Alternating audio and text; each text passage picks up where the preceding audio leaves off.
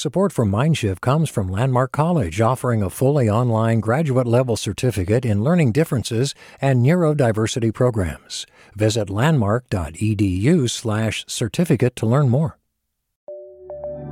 From KQED. Every day when I go into work, there's all these kids are trusting me with their lives. They don't always tell me. They don't always come out, hand me their Chromebook and show me their writing. They're still trusting me. And it's a lot of pressure. It's a lot of pressure. I was talking with Alexa Schlechter, a high school English teacher who lives in Connecticut. She was telling me why after a tough day in the classroom, she reaches out to her best friend to talk. My best friend, Allison, is often the one that I share this with, simply because she gets that, and she helps me talk through it so that I don't feel like I'm having to hold it all in.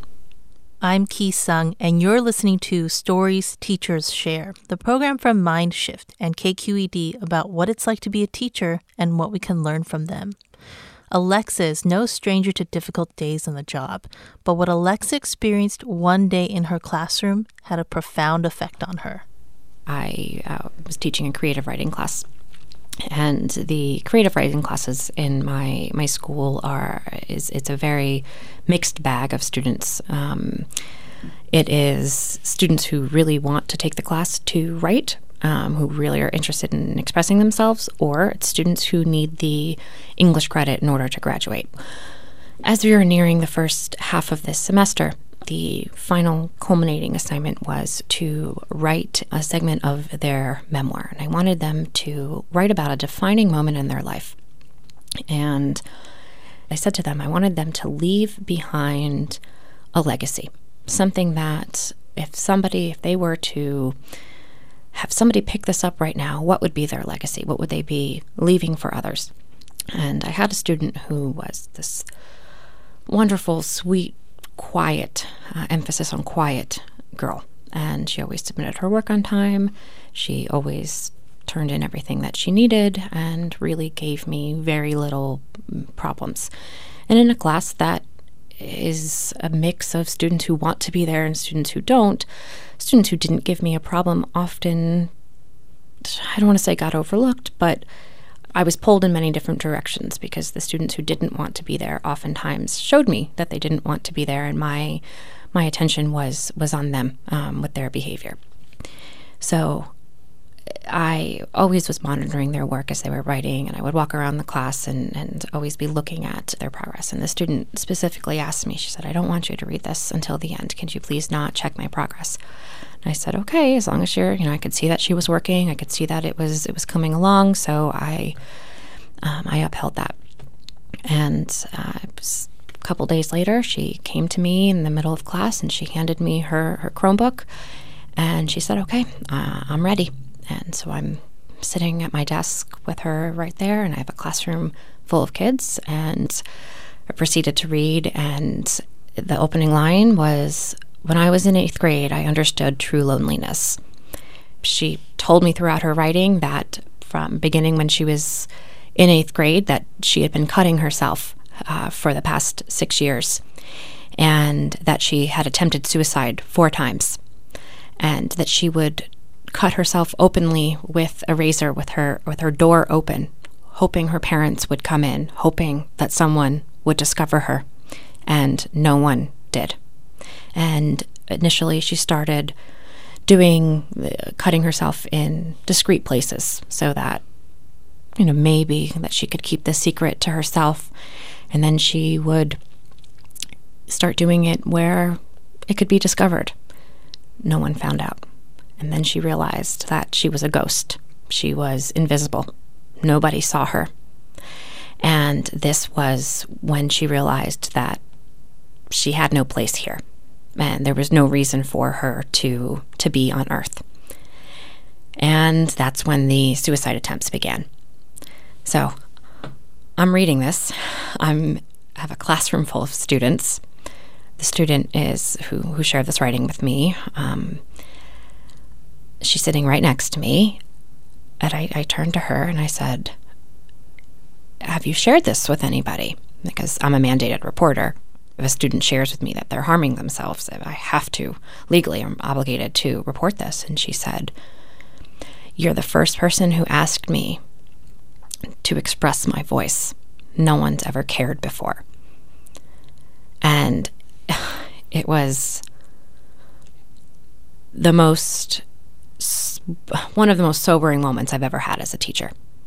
That I've only known this student for a couple of months. It's a half-year course, and I've only had this student for, at this point, 8 weeks.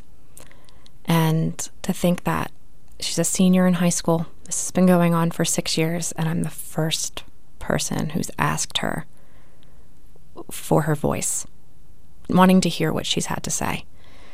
And it was just such a weighty moment in my life. And the fact that she trusted me with this, and that I now had all of this responsibility and this I don't want to say power, because that sounds egotistical, but that she gave this to me and she trusted me with this was so profound. And so I helped her to get to talk to somebody, and she's graduated now, and I'm in touch with her, and she's getting the help that she needs.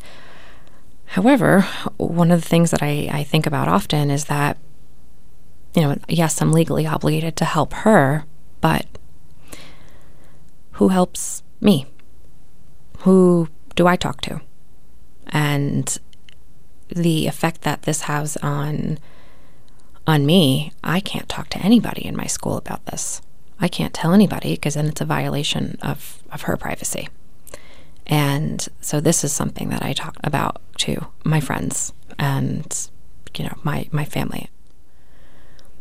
It's not a typical day at work. It's too much to keep in. And I don't know how anybody can keep this inside and stay sane. These are the things that you have to get out. Or I think that you cannot stay in this profession and keep doing what you're doing. You'll just implode. Do you remember who the first person was that you told the story to? The first person was my best friend. She called me and right when I was leaving work, and she's like, "Oh, guess what? There's 60% off everything at this clothing store." And I just started to cry, and she's like, "Uh-oh, what's going on?"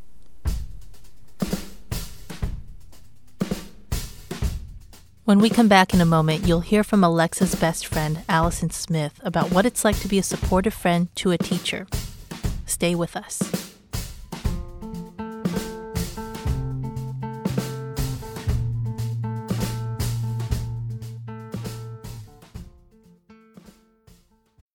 Hey, I'm Brian Stelter, and I hope you'll join me on Inside the Hive from Vanity Fair. Every Thursday, I'm getting the inside take from the best reporters in the country on what figures like Elon Musk, Donald Trump, Kevin McCarthy, and Marjorie Taylor Greene are doing. I think she wants to make things happen. She wants to get legislation passed. She made clear to me that she wants to have a president who upholds Christian values. She embraces the term Christian nationalist. That's Inside the Hive from Vanity Fair. Available wherever you get your podcasts. Hi, I'm Tyler Foggett. Join me and my colleagues as we go beyond the headlines and deepen your understanding of the forces shaping our world today on The Political Scene, a newly updated podcast from The New Yorker. With episodes 3 times each week, The Political Scene accesses the sharpest minds in politics for insight and analysis about everything, from abortion rights to the war in Ukraine. Make sure you're following The Political Scene, available now wherever you get your podcasts.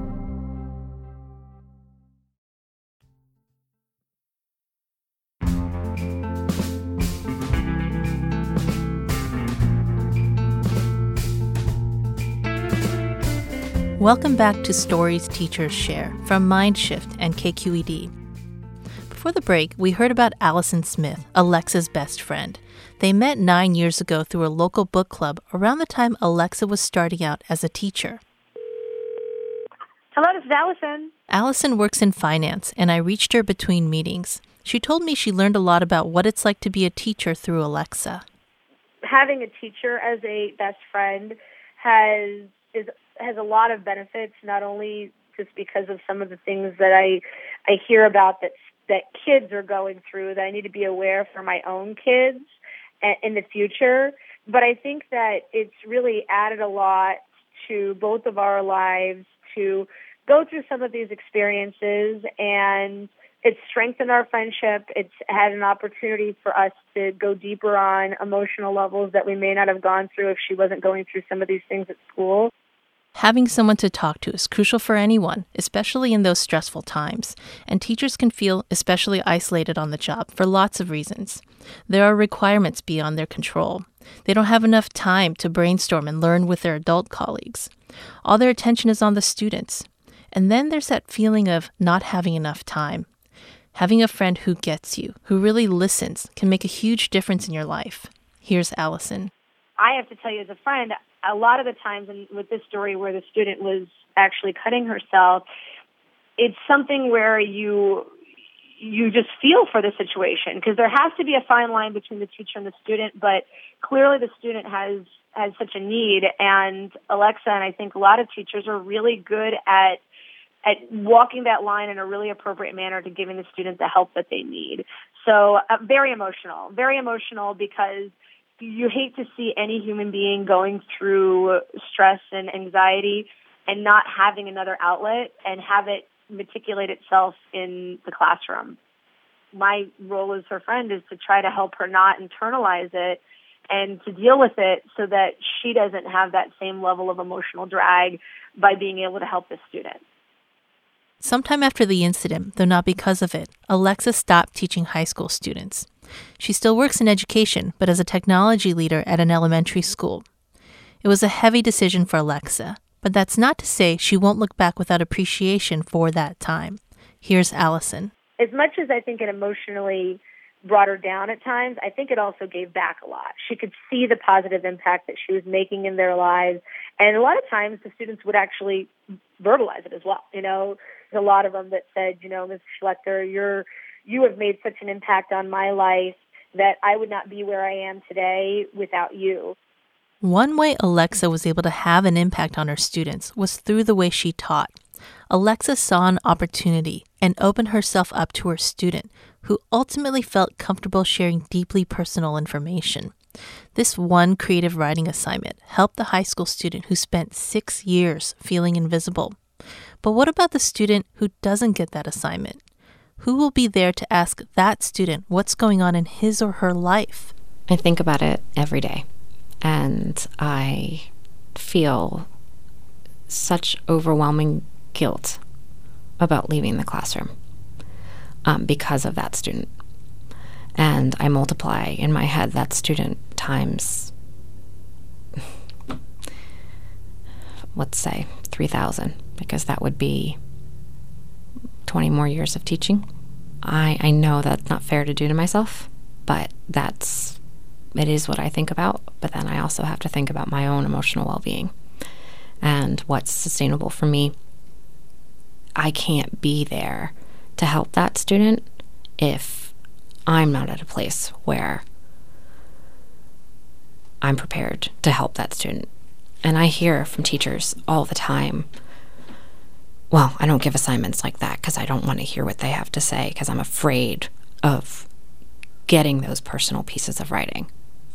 And it's, at first it sounds awful because, why don't you want to hear what they have to say? But it's frightening to hear sometimes what they have to say. It's really frightening because there's so much there. Every child has a backstory. Sometimes those backstories are more than we're equipped to deal with. Now that she's out of the high school classroom, I wanted to know how Alexa would answer that prompt, the same one she gave to her students in the creative writing class. Oh, wow. What's my legacy? If she were to think about her legacy for her memoir, what would she write? My initial thought is my legacy as a mother, but I think that it's beyond being a biological mother. I've been a mother to students who needed a mother at that time. this student that I just told you about, at that moment, needed a mother, and I was there for her then. I've had more than 1,500 students walk through my door, and I would like to think that I filled a role at the time where they needed it. As for that student, the one who expressed her anguish to Alexa through that Chromebook, Alexa says they've stayed in touch. I do check in with her about once a week. We talk via text, and I just want her to know that I'm here, even though I've now left the school and I won't be there. I feel like she's given me a gift, and I really value that gift that she gave me. And even though I won't see her every day, I'm always going to be there for her to share whatever it is that she needs.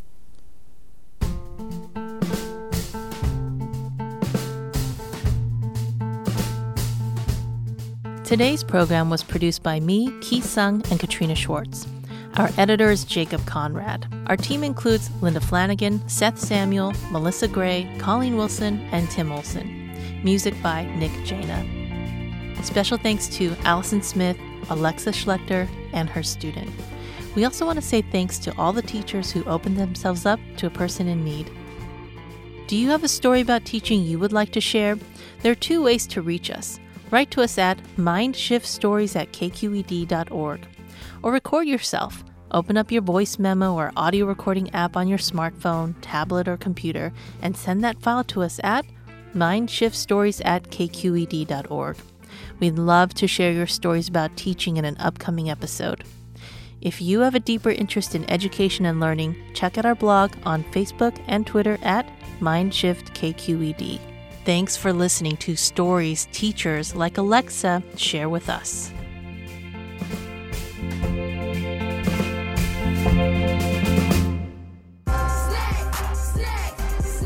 On the next episode of our podcast, salty snacks aren't just delicious recess treats. They can be cold, hard currency in a middle school economy. The kids would come into the courtyard and they had this whole Cheeto economy going on. Hot Cheetos and Takis. Hot Cheetos and Takis. Coming up next on Stories Teachers Share. Bring your snacks.